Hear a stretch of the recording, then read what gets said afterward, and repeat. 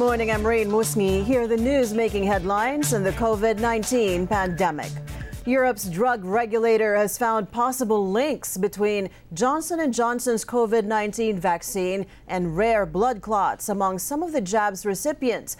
But as this report tells us, the EMA is still backing the overall benefits of the shot.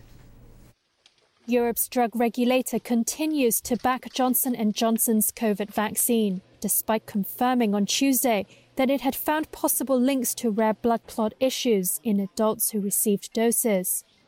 The European Medicines Agency, or EMA, maintains that the vaccine's benefits outweighs the risk. The EMA Safety Committee had concluded that a warning about unusual blood clots must be added to the vaccine labels. This was also required for its rival vaccine maker, AstraZeneca. This is EMA Executive Director Ema Cook. When vaccines are rolled out to a large number of people, it is possible that very rare side effects can occur, and these will not necessarily have been identified in the clinical trials. But because we have a very good pharmacovigilance system in place in Europe, we can spot these events very quickly, and we can take action to make sure that healthcare professionals and patients are aware and can take necessary action. So it's really showing that the system works. The EMA found that all instances of clotting had occurred in adults under 60 years old, mostly women, within 3 weeks of their Johnson & Johnson shot. It said all available evidence, including 8 reported cases in the US, had formed part of its assessment. Over 7 million doses have been administered in that country as of April 13th, according to the EMA. The US health regulators last week recommended pausing the use of this particular vaccine. Despite the official backing, the findings are still a blow to the European Union, which is battling major hurdles in its immunization campaign. Several nations have suspended or limited the use of AstraZeneca's vaccines. Johnson & Johnson is one of the 4 that has been authorized for use in Europe. The Philippines may receive its first batch of Pfizer and Moderna shots in the next 2 months. That's according to Philippine Ambassador to the United States, Jose Manuel Romualdez. Romualdez says 117,000 doses of Pfizer's vaccine will most likely arrive in May. Pfizer jabs from the COVAX facility were supposed to arrive as early as February, but the delivery was delayed because of a lack of an indemnity deal, which settles who will shoulder the cost of adverse effects from the vaccine. Moderna, meanwhile, will deliver close to 200,000 shots in June. Kinonfirm sa akin ng Moderna that they will start delivery starting June 15th date. And I think that they're quite confident that they'll be able to start rolling in the vaccines or the delivery of our vaccines starting June 15th. It will start increasing as the succeeding months. They will complete the 20 million before the end of the year.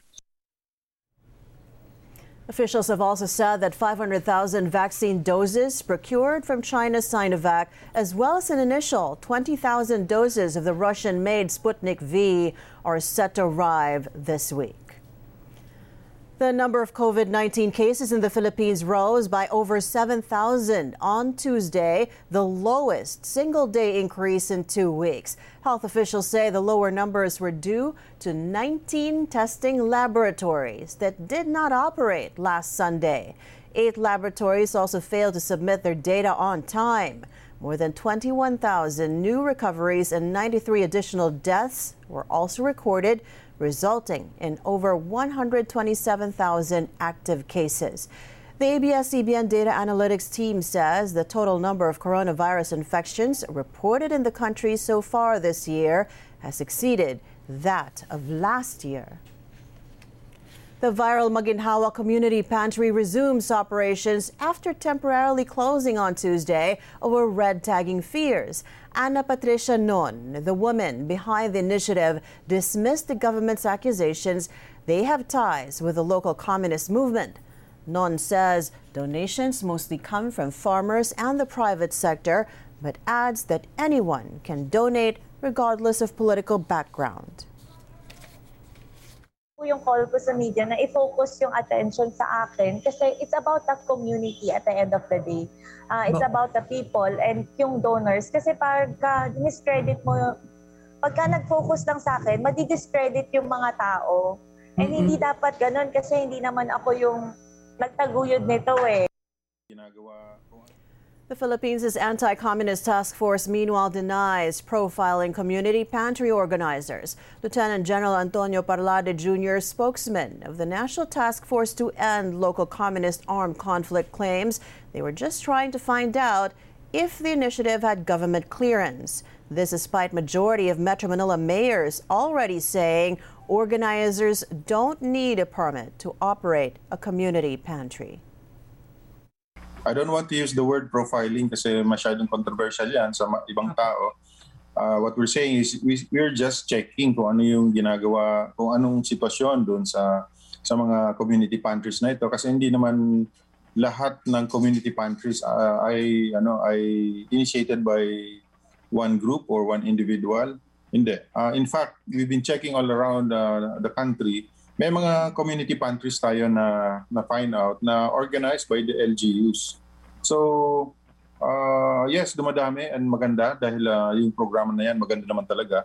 But we're just checking yung kung sino itong mga nag-organize nito to make sure na walang ibang agenda. And those are the latest. Keep it here on the ABS-CBN News Channel.